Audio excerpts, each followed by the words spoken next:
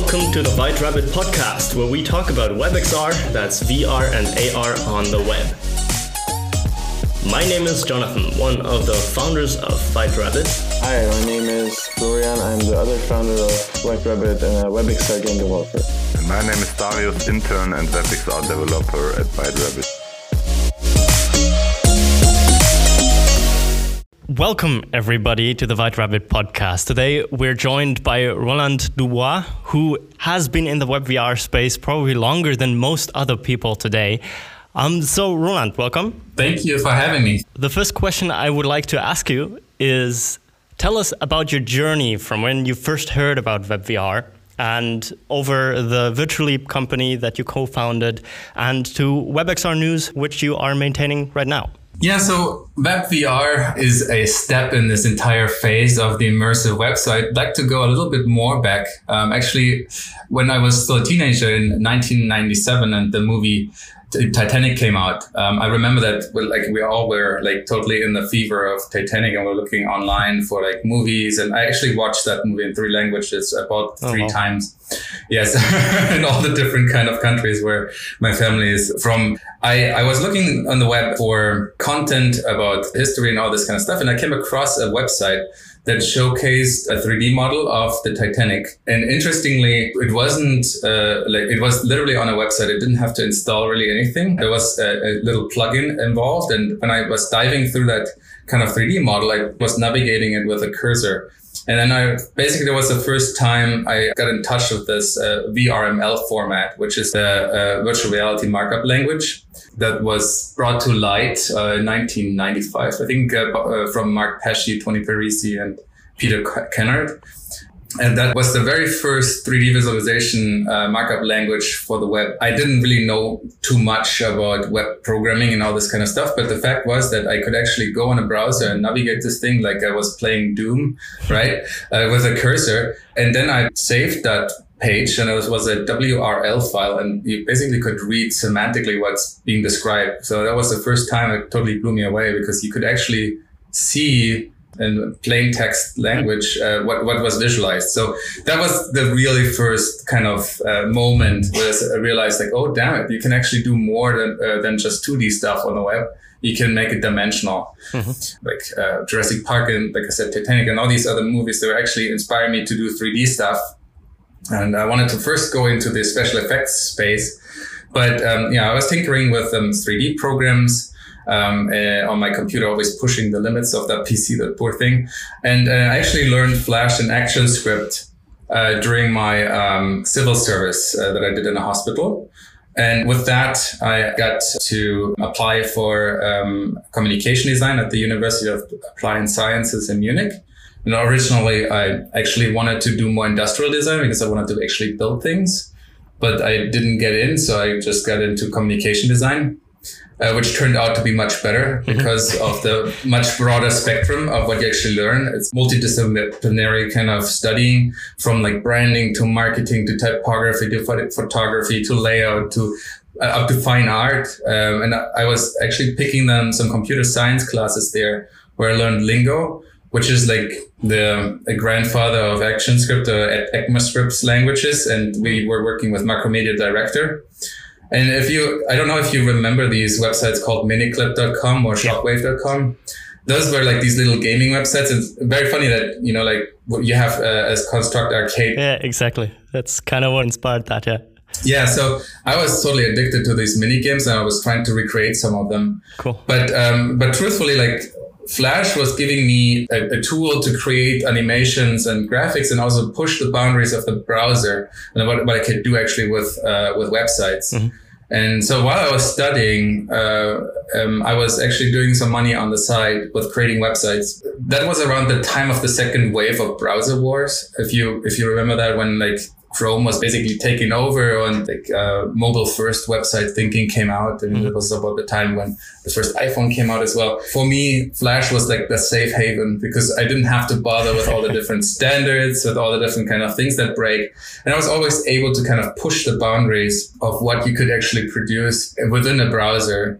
And obviously it was a cop out because, you were tied to a plugin. You needed to have a proprietary kind of piece of software on your browser in order to to showcase something or visualize something, which was Flash. Flash was a product was owned by Macromedia first and then by Adobe. I was building websites with some student friends in communication design. Obviously, we're doing designs, web designs, and all this kind of stuff. So we did cash on the side of building websites for restaurants in Munich. And one of the restaurant websites we built, actually, we created a 360-degree walkthrough in Flash. Oh, wow. So far long before that thing was a 2-line kind of stereoscopic photography wasn't really something that was easily to get. So we actually commissioned photographers that created a series of photos and stitched them together. And then we basically got their plugin to integrate into the Flash website. And then with that kind of, we showcased it. So it was kind of like cutting edge. And it was always something that I was really interested in, like creating immersion, but 3D on a browser, obviously not wrapped around you. Mm-hmm. In my last years of studying communication design, I got the chance to work actually at Siemens Mobile. At that time, Siemens still created mobile phones, you believe it or not. So I worked in the innovations lab. So that means I was very much in touch with cutting edge technology, cutting edge devices, building out UI design interfaces and animated prototypes. So I was basically building out how it should work and created icon libraries where pixel ratios weren't square. They were actually stretched because of the LED displays. Oh, wow. So it's really interesting kind of stuff. But I was working on devices that weren't actually going to hit the market anytime soon. Siemens Mobile was purchased by BenQ and turned into BenQ Mobile. Uh-huh. And what happened was that they basically bought this department and then laid everyone off because they just were really interested in the ideas. And so with me being free like a bird, I was freelancing for a few advertising agencies in Munich, and then I got the chance to intern for 3 months in a branding agency in New York City in 2006. So I wasn't finished with university quite yet, but I just said, oh, I'll take a 3 months hiatus and let's go to New York and figure out how that is. Yeah, and then I came to New York, and I was totally blown away by the energy, the kind of interest in innovation, the just going for it, and the spirit. There's a big difference between the agency world in Germany versus the agency world in New York. So I was really attracted to that because I always like cutting edge, on the edge, always the next big thing, and really full-blown buy-in and just trying. Then you're pretty good in WebXR if you're into cutting edge technology. I approach WebXR from a slightly different angle than most people, and I will tell you more about it and what I'm thinking about like what makes WebXR usable, right? And how do we get adoption? So I returned to Munich, finished my degree, got a work visa and returned to New York, and worked then there, taking over the digital department, building out end-to-end products to the clients. After the mortgage crisis, I actually took a big leap of faith and started my own company with a friend. And this was a boutique development agency. Mm-hmm. I ran that agency for plus 6 years. And most of the products I did were 2-dimensional. They were iPhone apps, Android apps, mini games, digital ad campaigns, mostly Flash, then transitioned to HTML5 and JavaScript because Flash was fading out in that kind of ecosystem. And the last 2 years of my company, I was traveling across the United States, teaching Android app development, like the design process from ideation to deployment, in an engagement with Samsung and Scholastic. So I got to actually coach and teach in 10 different states of the US. That was very, very interesting and rewarding. And then I realized that I just didn't want to do agency stuff anymore because it was just so short-lived. And I just wanted to do something else. We decided to close the shop and go our separate ways. And I became design director at Studio Zeltman. I don't know if you know Jeffrey Zeltman. He's a very interesting figure, especially in the web standard movement. He was one of the people that were the most prominent. And he actually wrote a book called Designing for Web Standards. And that's like a book that's been translated to 100 different languages and is basically the Bible of web standards for universities across the US and the world. And he is known for Illustapart, which is like this blog that talks about web standards and the proper way how to create web content. He has a book series called The Book Apart, which are like small books that are very easy to read and digest. They talk about accessibility, talk about mobile web and use of font types in web. So everything that's for web designers and web content creators, really, really useful and really interesting, like easy to digest books. And so I worked with him as design director side by side in his new studio and worked on a few larger clients. And I really got to hone down on web standards there. Like I really got deep into standard compliance, atomic design principles, pattern libraries, all that kind of stuff. And also I met a lot of interesting people, like from Mozilla and from the W3C. And that's where I actually learned the first time about Mozilla's efforts in A-Frame, or the first version of A-Frame 2015 was Mozilla VR, I think. So I got exposed to that framework right at that time. And I've been starting to building prototype with it right at that point. Like I think I started with A-Frame 0.2. So I was always looking for opportunities how to, now that it's like full circle, I came from that I can do some fancy stuff with Flash, I can see 3D on the browser. I don't have to install anything. I just look at it. Now that kind of reality comes back and it's like, how do I use that in a way with the last years of learning how to build two-dimensional software or just build out structured software in a way that can be shipped. Especially as Byte Department, as my company that I had before, we were a boutique agency. So a lot of advertising agencies came up with ideas and we had to manage the expectations. And so basically understanding the 2D product space and then bringing in this extra level of immersive medium and make that useful from a user's perspective, right? Not just for fancy and glamour, but more like what can that medium give me that I don't get if I just purely go with traditional kind of ways how to showcasing content. Yeah, so that was the first time I heard about WebVR. After that, I joined Virtually, and then I worked at a two-sided marketplace for Man Fashion. Then I switched to a SaaS startup for building automation systems and facility management. And now I'm working at a SaaS startup for shop management systems for car repair shops.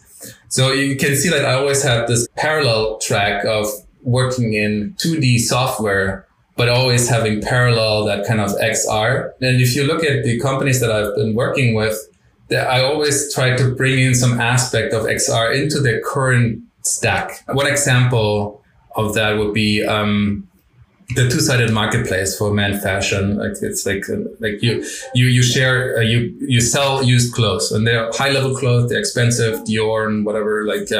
One thing that came out during that time was the AR measuring tool on the iPhone, right? One thing that was really an opportunity here was to build trust with the buyer, and there's a buyer and a seller.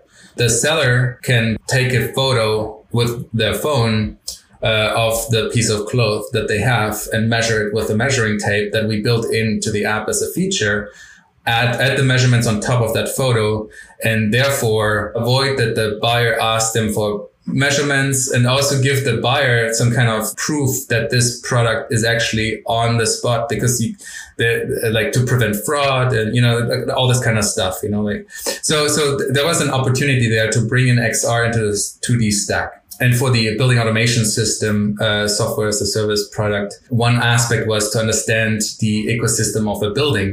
When you go for HVAC systems, elevator, electricity, heat, hot water, all of those kind of machines and systems have alarms and alerts and sensors that go off.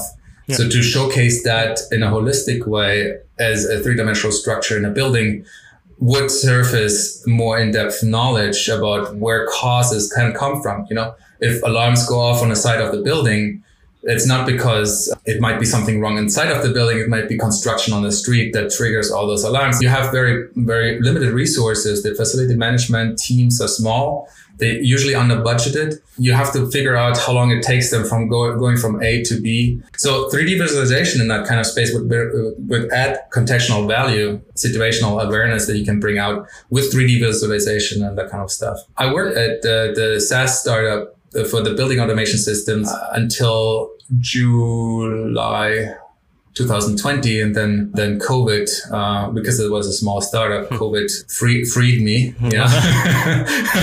So at that time, I actually also got the chance to start teaching at School of Visual Arts, designing for immersive experiences, human machine and human computer interface, design principles and patterns. I had a class that I took over from a friend that I was teaching there. And because I had some kind of gap, I started WebXR News. Oh, cool. Yeah, I see. So that's nice. It's become a pretty valuable resource. So I guess that explains why you did that, because I've always felt like, okay, there's VR news websites that have spawned over the years, but there's no like really good source for a news website for WebXR. There were newsletters before. Immersive Web Weekly, for example, is a good one. But like with WebXR News, that is a more frequent newsletter, and you feel like you don't miss as much anymore. Probably, I assume you're up to date on the WebXR space anyway, and therefore it was just easy to also post these links on a website. Yeah, so WebXR News was an experiment, right? So like because I had ample time, I was working on some XR projects. One thing is that I'm really bad at doing bookmarks. So because I'm using different browsers for different things, I wanted a place where I can actually like collect my own thoughts and like collect the very important work that's been done over the years. So I got across that kind of like the idea of making a newsletter website like that because I was meeting up with my friend Pilar.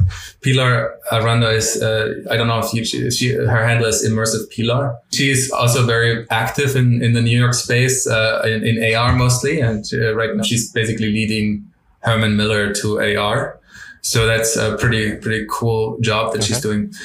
She actually has ARKit News. Nice. As that she curated, and then she said that I should give it a shot. She basically inspired me to do something like that, and I ran that first as as an experiment. But I knew that the Immersive Web Weekly was a curated newsletter from Jordan Santel, and I talked to him about maybe helping him out on that one as well. But it turned out that they wanted it very curated, very specific. And then Traverse Flowers took over and they really diligently curate this Immersive Weekly newsletter, very focused on a few things and very clearly targeted towards the community itself.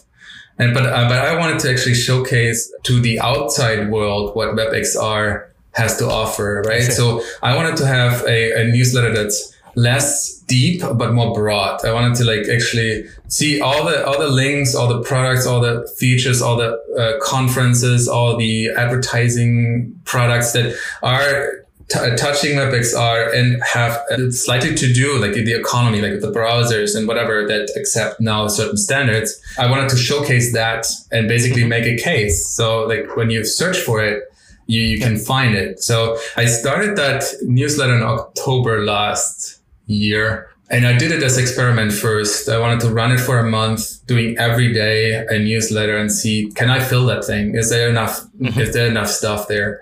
And yeah, and it turned out that there was enough. So then I basically registered in November the Twitter account and then pushed all my newsletters through Twitter. Funny enough, that was actually the time when Ben Irvin was starting his WebXR awards, like right then, right there. It's like, oh, okay, that's cool. So now we're going to get somewhere. And ever since then, I have been collecting like organically followers on the Twitter account where I'm like about 600 something followers, which is cool. I do update it every day except Sundays because it's like, hey, it takes me a little while. Sometimes it's really quick. Sometimes I really have to dig. But the interesting part is like I'm not like discriminatory towards different languages. I have German stuff, I have French stuff, I have Japanese stuff and Korean. Whatever is there, whatever has to do with any kind of the frameworks or WebXR content is going to be hosted and shared on there. So that's the goal. That's cool. So compared to Immersive Web Weekly, which is probably more targeted at developers or designers in the WebXR space, WebXR News is more general, more broad, also maybe targeted to people who are just interested in where the industry is heading, where it's going, what people are doing with it. That's really, really cool. And I bet like now that there's more stuff, it's like a totally different story compared to back when you co-founded Virtually, where WebVR was really not in a like very popular state yet, right?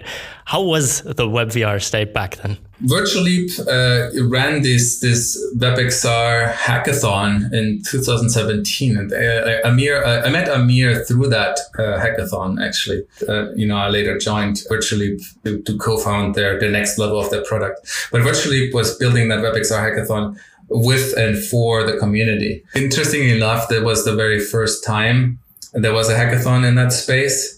And there's a huge amount of traction there because this just became a reality. You don't have this walled garden systems. You don't have to install anything. You don't have to ask, please host my product. You just build it and put it out there. And the frameworks like A-Frame were really easy to adopt. There was a ton of products popping up that allow you to create three-dimensional content. WebVR from the 2016 to 2018, I think had like a huge boom of like creative ideas, people thinking about it in a productive way. It's like data visualization and like, how can I use it in order to do empathy stuff or to build out like less games, more like what's out there, what's not been done yet. Let's do it. So I've seen a ton of creative stuff over the last years. But after in 2018, so the Virtually hackathon ran for 2 years. The first year, I was not involved, but the second year I actually was co-organizing it. And I remember that you guys were working on a product called VR Pong. In that space, like it really like kind of made it engaging and fun. Right, like 2017 was like some developers that had crazy kind of ideas coming from all different corners, and in 2018 it was more like, oh, let's get game designers on it, like cause there's some real stuff that it can do with JavaScript and like push some boundaries. Yeah, so. And that all kind of like it got into some rocky kind of area when the 2018 the shift from WebVR to WebXR device API was introduced, right? Yeah. So a lot of things started breaking. Yeah. A lot of people got so annoyed that they just gave up on it. Yeah, it was interesting because like that actually was one of the things that got us into WebVR in the first place. Like we saw the WebVR space rather passively for a couple of years, and then with 2018 with the Virtually hackathon, the second one in this case, we decided, hey, we're going to prototype this technological thing where we use WebAssembly to build a web game, like something that I think not many people had done before, if at all, because I remember like even building the VR support for WebAssembly, basically wrapping that and all. But that was really cool. Basically, in exactly that rocky time, we founded Construct Arcade, or we launched Construct Arcade, which turned out to exactly be a really big problem. We just tried to keep games running and keep them alive for over this switch, but really we did have a hard time, and quite a few games didn't actually make it through to WebXR, so that was actually pretty sad because there's still not too many web games out there, WebXR games out there. It's getting more and more with hackathons coming and having WebXR categories like the GS13K games by Andre Major, who was also on the podcast. Mm-hmm. Things like that do bring a lot of attention to the space, I believe. And thank you again for the hackathon, because without it, I think we wouldn't be in the space likely, and Construct Arcade probably wouldn't exist either. So there was a bunch of people that created a ton of interesting projects in 3JS and WebGL basic stuff, like not actually building on top of any kind of framework at that time. And most of the games were like really just 3JS, or I think Babylon.js was starting to get popular at that time as well. I was mostly working with A-Frame at that time, which is basically an abstraction of 3JS. And therefore, because there's a entity component system as an abstraction, the 3JS underlying layer might be able to change but then the semantics of the actual A-frame program won't change. So you won't really see any kind of impact due to updates, because it's like deprecation doesn't really happen that often. The issue with deprecation, I think that's generally a problem with web. That's always been an issue with Internet Explorer being there and stuff not working, or Apple's WebKit being totally different in some areas when it comes to adopting standards. That will and always be an issue on the web, I guess. But I think we're moving on a good trajectory right now, where at least on the basis for WebXR, we're safe. We know like what a session is and how we can query it and all that stuff. So hopefully that'll stay for the foreseeable future. The things that changed after 2018, I think, is that more and more I saw like ready-made kind of platforms popping up, like the AWS Sumerian came out, which also is based on Three.js, and we have a lot of like creation platforms, and because there's been more and more creation platforms out there, you see more and more cookie cutter projects coming out. So it's less innovative designs. It's more like relying on existing design patterns. If you think about the React VR and then later React 360, they were introducing some kind of UI elements, graphical user interfaces that were very much inspired by the 2D, maybe material design kind of interface, which I for myself thought was completely counterintuitive, and basically just giving people something that they can interact with out of the box, not giving them a chance to actually like create something that's their own, or create something that's meaningful and can be tested with real users, and maybe it has a better approach on how to, basically you by getting like cookie cutter stuff, you basically like put things together. It's like the blueprint kind of like bootstrap websites. Everything looked the same. You basically take away a lot of creative energy for the purpose of speed to market, or to put something out there and see how it works. Like it's good to have something to rely on to build, and you know it works, right? You don't have to reinvent the wheel 10,000 times. But the problem is that like you're relying on those standards as being like the ultimate truth. Right. It's like, okay, this is how interfaces should be, instead of actually second guessing that and not understanding really what's the thoughts behind the elements that you're using. It basically like makes a lot of people lazy of thinking how the users in the end will interact with the software. That's my critique to like what happened with the tools that come out. There's a lot of things that are just far too easy. Plug a few things together. That's also an issue with Unity, though. That's not just for the web now, because Unity having a lot of free assets on their store caused a lot of people to release games that just use the same asset over and over again. Absolutely. That's I mean, in 2017, I think I started the A-Frame New York City meetup group. The reason for that meetup was basically to share to the communities. At first, I was teaching students at Parsons School of Design, then at RLab, the Reality Lab in Brooklyn. I was teaching basically people how to build VR content, or like now immersive content through a browser by using A-Frame. And there I was basically like encouraging them and like building out artistic stuff. So the people that were actually coming to those workshops, and they were always free, and never wanted to make money with that stuff anyways. I just wanted to share the knowledge and like get interesting problems to solve. And I also I have all of the content that I built over the years on a GitHub repository that is openly usable and shared. I once had a YouTube channel that got canceled, and now I lost all my YouTube videos. But yeah, so the content is all on GitHub. And then I later on use Glitch for all my teachings and my lessons. But the purpose of the A-Frame Meetup group was that I wanted to get people that are in different kind of sectors, like fashion or art or music, to create three-dimensional content just by using semantic HTML elements and basically visualize what they want to do. Because A-Frame is an amazing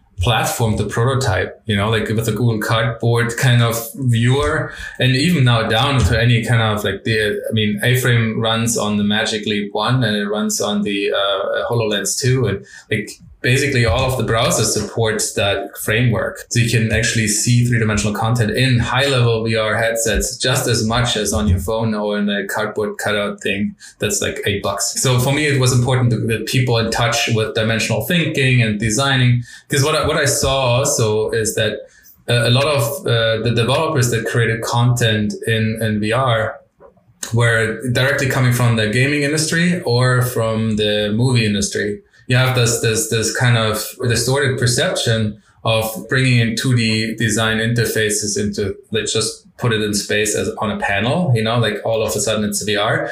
Or you have like interfaces that Iron Man is using in his suit, right? Like with all the measurements, he's flying over Manhattan, 10 miles down the road. He's like the height of this Statue of Liberty is this high. And like there's so much data that basically showcases the processing power of his suit, right? But it's absolutely unusable. White text on noisy background and three-point font types, like no one can read it, no one can use it. Why do we have it, right? So all the movies that so far have been created, like Minority Report has been quoted so much by like, oh, innovative interfaces, but this is a transparent glass interface, right? So like anyone that walks behind it makes your text not readable anymore, because text needs to be like correctly readable, correctly digestible, like the text length. And this is me talking from like design, for poster design and layouting and font readability and color contrast and all this kind of stuff. All that suffers underneath like flashiness and oh, this looks good. But looking good doesn't make it usable, right? You've seen over the years all that kind of bias towards how interfaces in VR or immersive technology should look like, and that actually like make the users suffer, right? Because they wouldn't get actually as much usability and as much content or value out of the content because it was tilted towards it making it look fancy instead of making it usable. So that's another thing. So with the A-Frame workshops that I did and the outreach programs and all this other stuff, I was trying to get other people into the space and share the knowledge. So it turns out architects are probably the most valuable like designers in VR, because they just understand the volume a person takes in space, the distance to interactable and the affordances and the interactable elements in space, proprioception, all these kind of layers that you don't think about, because if working on a 2D device, that interaction between you and the 2D device is something you just don't think about. But you have to bridge that kind of space from human to machine that has to be virtually created if you're working on a VR headset. That becomes more and more interesting when things like hand tracking or eye tracking come into play, when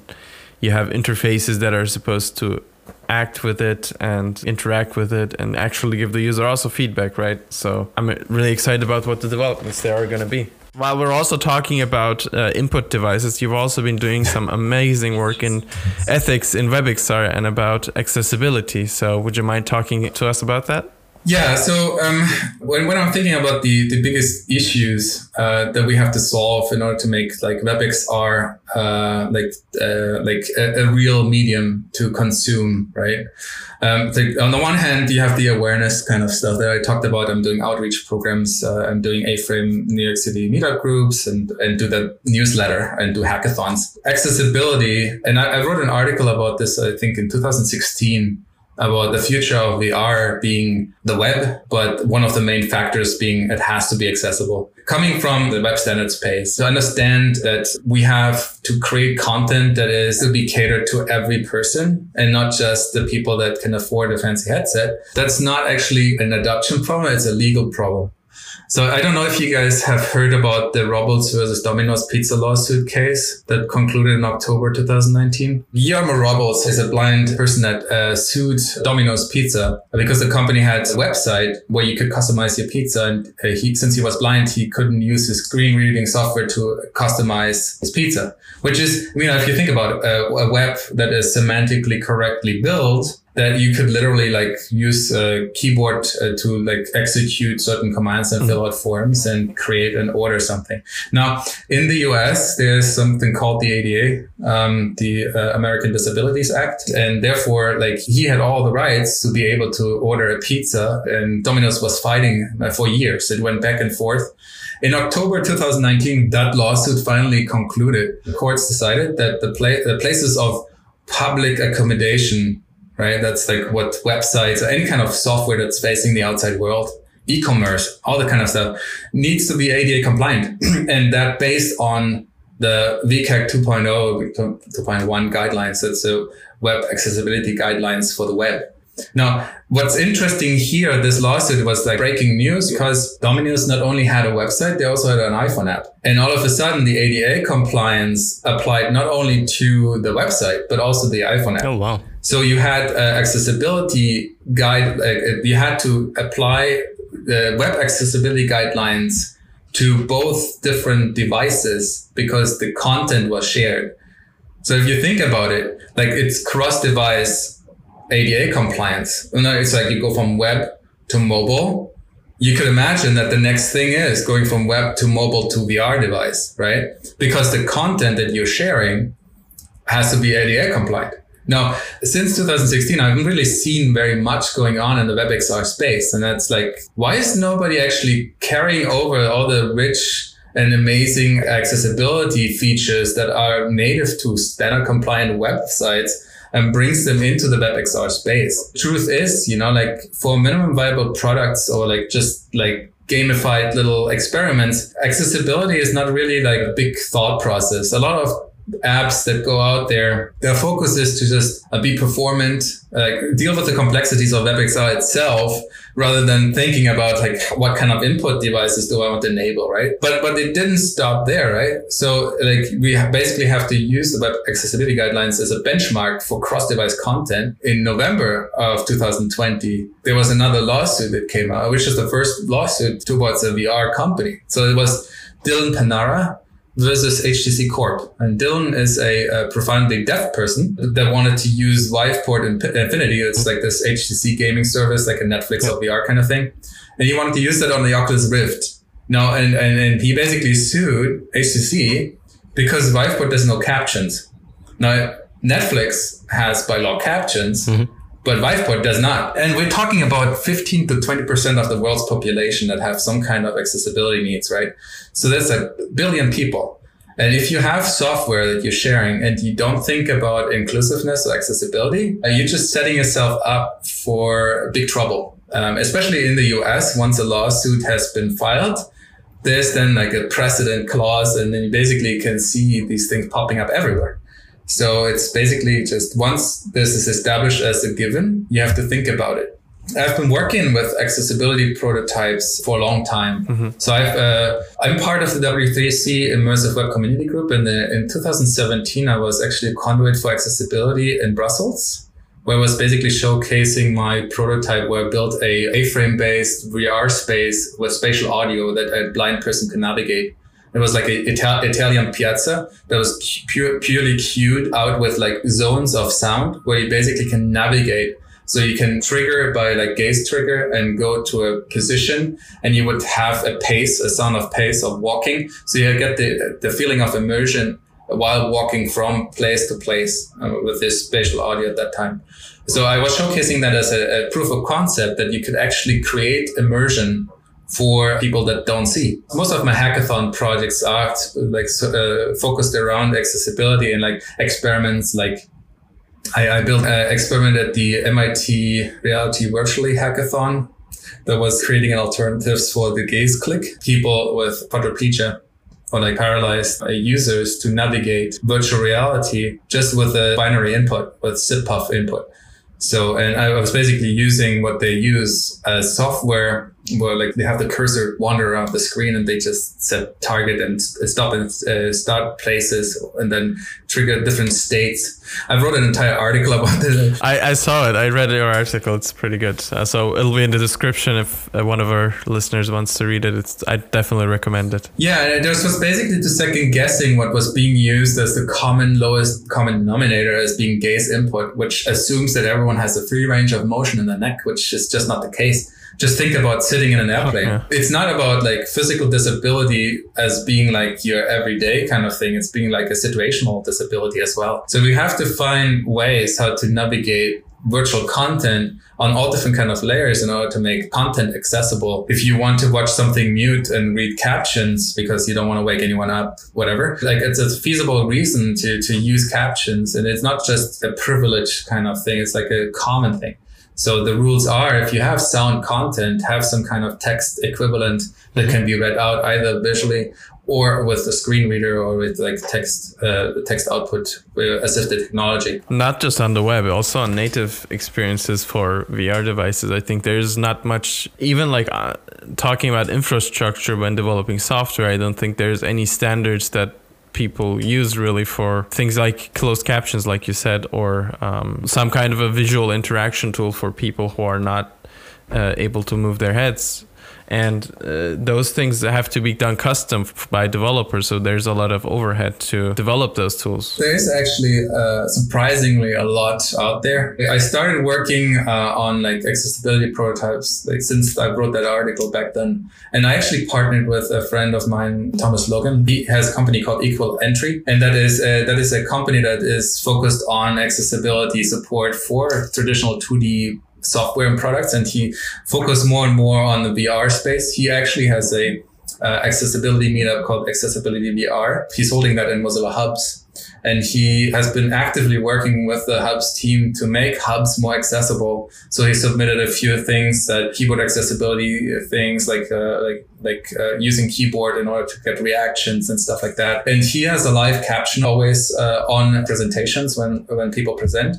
So it is actually truly an accessible virtual meetup. I was on his like meetup before he switched to Mozilla Hubs. He did it in person in New York. Now he lives in Japan, so it's understandable that he's switched to Mozilla Hubs. But I was working on another prototype for blind users for the New York City area. Actually, we did a training prototype. There's a street crossing, I think it's 23rd Street and 5th Avenue in New York City, which is a highly crazy street.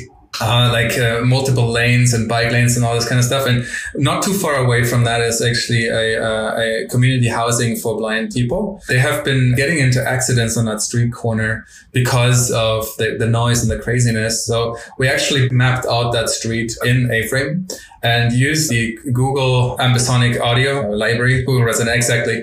And yeah, we're taping some kind of street sounds. And basically what we did was we created a VR experience for people that wander that kind of street corner in VR and listen to cues, like audio cues, like a car, a bike, a bus crossing from left, from right, some crazy person on the street corner shouting out some songs or whatever. So the idea is like to get them familiar with that street corner and then bring in scenarios. And also one of the things that Thomas was working on is like the wayfinding systems on street corners where you press a button and it gives you some weird sounds, like beeping sounds, to teach people like to knowing, okay, I can cross north or I can cross south when I hear different kind of tonations of the sounds based on that street crossing. That prototype gave people a chance to orient themselves and then walk across the street. We presented that to the Department of Transportation in New York City. So it was an interesting experiment that I presented on his meetup. That was recorded. That recording actually was then referenced in a presentation by Larry Goldberg from Verizon Media in his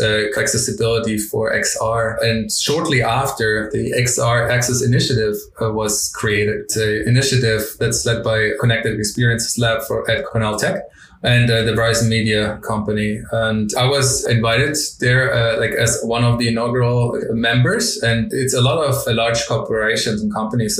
There's Google, there's Magic Leap, there's Microsoft, there's like all the big players are part of that initiative. The reason to build that was to kind of define the needs and standards and some guidelines in order to bring accessibility closer into this XR content. And now there's the second year, and now they actually do have some real strategic documents that you can download and look into. Like Able Gamers, if you don't know about those, ablegamers.org, they always have been there. The focus of Able Gamers was actually to bring in accessibility to game consoles. There's been a lot of initiatives, like years back when like the PlayStations came out, that you have this kind of remote device, right? Like this gamepad. And there's been a lot of outreach nonprofit organizations that rig those devices to make them accessible for kids that are missing limbs or have less motoric abilities to be part of the gaming community and actually play with other people. So that device and that rigged kind of change device was then enabling them to be part of it. So Able Gamers actually set up a lot of standards on like how to make 3D like gaming content accessible. And a lot of that was carried over into the XR space. And obviously XR is not all games, but it's basically a merger of the web accessibility guidelines and whatever the gaming industry has done so far. And it's been a lot done in the traditional gaming industry to bring in accessibility. So there's a lot of guidelines there and a lot of examples. I remember seeing the Xbox controller that they released for gamers with disabilities that was super important, and I thought it was one of the greatest projects they did in the last couple of years when it came to accessibility. Yeah, so yes, Microsoft has always been super upfront and out there. Surprisingly, Apple has been very quiet about it. Accessibility on the iPhone now is like absolutely top. When the iPhone first came out, and you see this with a lot of hardware, and that's the whole game, right? Like you cater to early adopters, and you don't really care about accessibility because it's not really the people that buy your first hardware. Like the iPhone came out in 2007. Like in 2 generations later, like the iPhone 3GS, at that point, the iPhone 3GS with the new iOS system actually was then accessible. So it took them 2 years to make that device accessible. What were some of the features that they brought in that made it more accessible? So the voice over, like a blind user would not be able to navigate an iPhone up to the iPhone 3GS. So it was just basically a useless brick for them. You know, it's just not that much possible anymore right now because of the content and the requirements, right? So you could pull it off in 2007, but I don't think you can pull it off now. So I know that Oculus does a lot of accessibility efforts, but mostly around physical disability, like wheelchair bound and stuff like that. In my opinion, it's not enough, right? But yeah, like I said, I always like the edge case. I was in the extreme space. Interesting enough, before we started working on WebXR, we were working with a company who did medical technologies in VR, and they were helping people who've had accidents recover their usage of their limbs by using mirror therapy. And so they were doing some really interesting things when it came to accessibility and thinking about how to get movement from one person into a VR setup that makes it work in a medical aspect. Yeah. I mean, medical VR. So that's where it really becomes important, right? Like accessibility to that point, right? By law, if you have software or like content that's not accessible, let's say you're creating software that's for medical use, or you're creating software that's for education, or it's any like general use.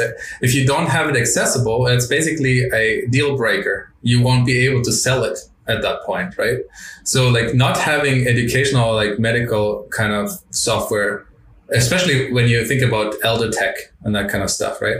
Think about screen readers, right? Screen readability, or like text readability, font size, you know? If you don't allow the user to increase the font size to make this stuff readable, because maybe that person wears very strong glasses and doesn't really see the text correctly, you basically make your software unusable for that demographic, which makes it unsellable and unsupportable by anything in the US that is government funded. Hospitals, schools, military, anything that is government funded has to be ADA compliant. Otherwise, they lose funding, literally. So, and that's just the law. I know a lot of educational VR content comes out right now, and it's mostly experimentative. But as soon as you hit large scale classrooms, there's gonna be 2 out of 10 students that will need accessibility. I think a lot of apps that start off as small teams then grow, they will have to think more and more in this direction. So I'm thinking like in terms of like games like, let's say Beat Saber or something, they've been adding features that allow you to use one controller. Even simple things like that I think can be helpful for certain demographics, and moving more and more into the direction of having agnostic input, I think is incredibly important. You wrote in your article also about the fusing cursor, I believe, in A-Frame, which is the default input component, which is just one line. You add it as an attribute and it's in. I think that's a great thing, is just using the gaze to input, and that's something that definitely needs to be more and more talked about. So thanks for bringing attention more into this conversation. Let's rewind a bit. You talked about Virtual Leap. I mean, it hosted the WebVR hackathons back then. What did Virtual Leap originally set out to do? And how did it change since you left? Because I believe now they do brain training for VR. Exactly. So, like I said, I met Amir through the WebXR hackathon in 2017, and Amir was writing a lot of articles about the emergence of WebVR, and like he's been really present in that space. And because they partnered with the New York City VR hackathon that I built a project for. Virtual Leap actually did the hackathons as basically as an outreach to the community. And Virtual Leap actually only became a startup when they started going into like attention tracking. They had a web-based API that basically calculated how much focus you have on a certain object in virtual space. And the hackathons were basically a great place to experiment with the API, to connect with developers and maybe source talent, right? So when I joined Virtual Leap in 2018, the current CTO at that time was branching off in another spaces. So he left and I was brought on. And then I looked at the attention tracking metric they had at that time. And we were thinking about it in a more scalable way and experimenting with that observe the observer kind of approach and learning about biometric algorithms, understanding posture and behavioral patterns and movements and micro gestures and all this kind of stuff. And because we needed to make sure that we can track and understand and learn about those biometrics, we actually started creating little gaming exercises to test them. There was one thing I called the Attention Lab that we created in the very beginning. And then it then turned out that the games were actually a much better market entry than the biometric algorithms because they didn't have really like a product market fit. What are you going to do with all that information and how are we going to use it? On top of that, we started dipping our toes into machine learning and realized there's a lot of years of R&D needed in order to really make it. A few biometric algorithms were really, really promising and interesting. The games were basically the next generation for cognitive assessment, right?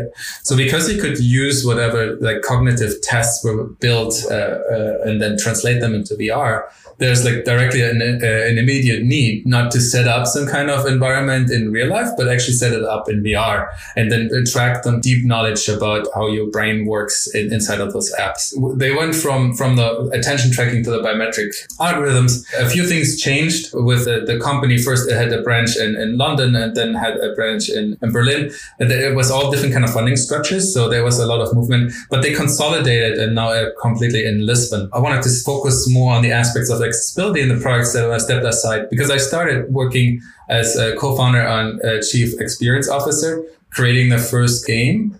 And then they brought in some game designers in Lisbon that are like 10 times better than me in that world. And it's like, okay, you know what? I let Amir and Hossein like drive the ship.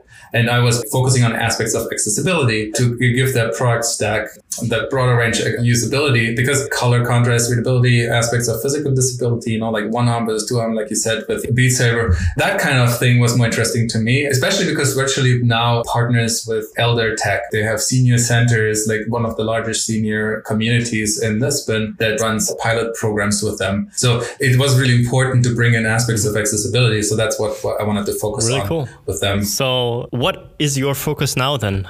Where did you land, like apart from WebXR News? One thing, doing the awareness stuff, right?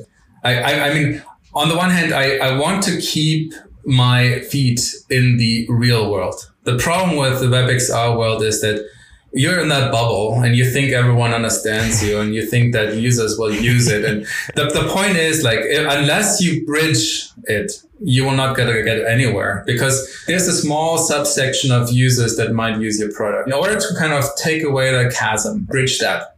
It's like I wanted to bring in like XR into mainstream 2D software. I'm doing the A-Frame New York City Meetup group, the outreach programs. I go to festivals and like do tech villages and all this kind of stuff to showcase what you can do with AR.js just as a hook. And then also with like workshops and like challenges and like one of the things I did the last 3 years they send out postcards with a QR code on it that augments a 3D object, build an A-frame on top of it. So I sent that to all my friends across I sent one to my friend Fabian that you had on the phone. So he got my postcard, and then also Diego from Super Medium, he got a postcard. Cool. Like all the friends that I have over there across the board get those postcards, and then they take photos and share them, right? So now you have AR postcards, which are basically mainstreamed, right? Like there's a real product company out there that does exactly the same thing. It's like, I mean, it's good because you can monetize it, right? But anyway, so what can we do? What can you do? Where's the imagination going? I joined the Mozilla Tech Speakers, which actually is funny because Andre Major is actually also a tech speaker, right? So I have known him through like Fabian and him through the tech speaker program that unfortunately closed up during Corona. But I also do like a lot of hackathons in order to like prove concepts. One of the presentations I did at the Accessibility VR meetup, a presentation about building automation system SaaS company, where I basically wanted to build a proof of concept of this 3-dimensional building, right? But I wanted to make it accessible and scalable, so it could be baked into the existing code stack, which is a web app, right? So I built a prototype and made sure that I can actually do it, right? Just describe semantically a three-dimensional building and make it at the same time screen readable. So you can navigate it with a keyboard, and you can navigate it with swipe on VoiceOver or whatever, like as if the technology you have. Hitting all those 1D, 2D, 3D, and VR interactivity was one of the goals that I had for this hackathon. Like, I think the video is on my website where I talk about building from hack to feature, like the using hackathons to leverage innovative approaches, like bring something into the product pipeline at the company. I'm talking at length on how to strategize and build that out, because not all companies can afford a dual track design process, right? Where you have the things that are in the pipeline that need to be shipped, and then the experimentative stuff that focus on the delight layer in the Kano model, right? Where you say, these are the features that put our product far above and far beyond the competition, right? This is where I'm trying to like teach people, like, you can use this, you can experiment, test it, make sure it works. It gives you additional value. And if it is, just bake it in, you know, like with Model Viewer is absolutely a no-brainer now to like showcase your e-commerce products in AR, right? The product pipeline, yes, like how do you get the 3D assets? That's one thing, but like shipping it or like building it into the ecosystem is not a big lift anymore, right? Even getting the 3D model is becoming easier with LiDAR cameras or photogrammetry being even more accessible to low-cost users. So yeah, exactly. So LiDAR and Sketchfab, they've been showing this example. So when it comes down to it, and that's one of the challenges that Pilar at Herman Miller does. Herman Miller is this chair and like furniture company, is super prominent. Her biggest challenge is the pipeline, not actually the delivery of AR. How to source all the different kind of materials and textures and all the kind of things that make the customizable products, right? And how do you pipe it into the serial numbers of the products, you know? So, and interestingly enough, right? Like this is not something new. Like visualizing AR has been mainstream for IKEA, has been mainstream now for Wayfair, right? You know Wayfair, the app where you can basically place stuff in your room. Even Amazon has been doing this. Like Amazon has been under the hood making things visible in your room. You can literally pick a few objects, like a few items on your Amazon app right now and place them in your room.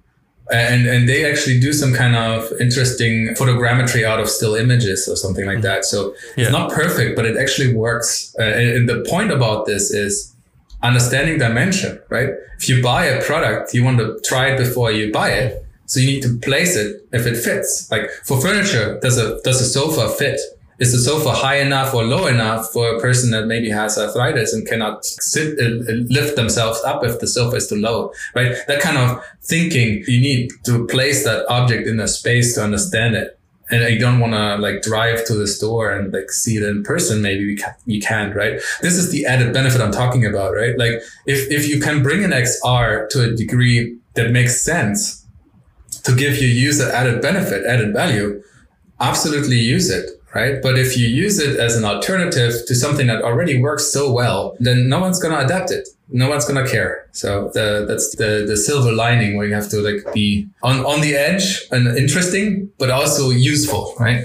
So as a final question, since you've experienced a lot of the development of the web really closely and the previous development of VR and AR on the web very closely, where do you think everything is going? Where do you see web VR, web AR in 3 to 5 years? I definitely think that we're going to get progressive immersive web applications. I mean, we have seen it happening on traditional mobile apps. And it's going to be like, you'll basically have an app icon on your VR AR headset that you press, and then you open up that web app in a web container and navigate that kind of content. That's absolutely going to happen.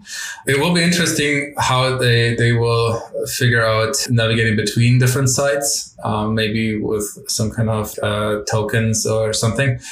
Because like traversal has always been an issue, especially for security. But another thing that I think will happen is cloud-based VR and AR products. And you have seen it with Adobe or like Slack or Google Docs, like everything is basically running on the browser.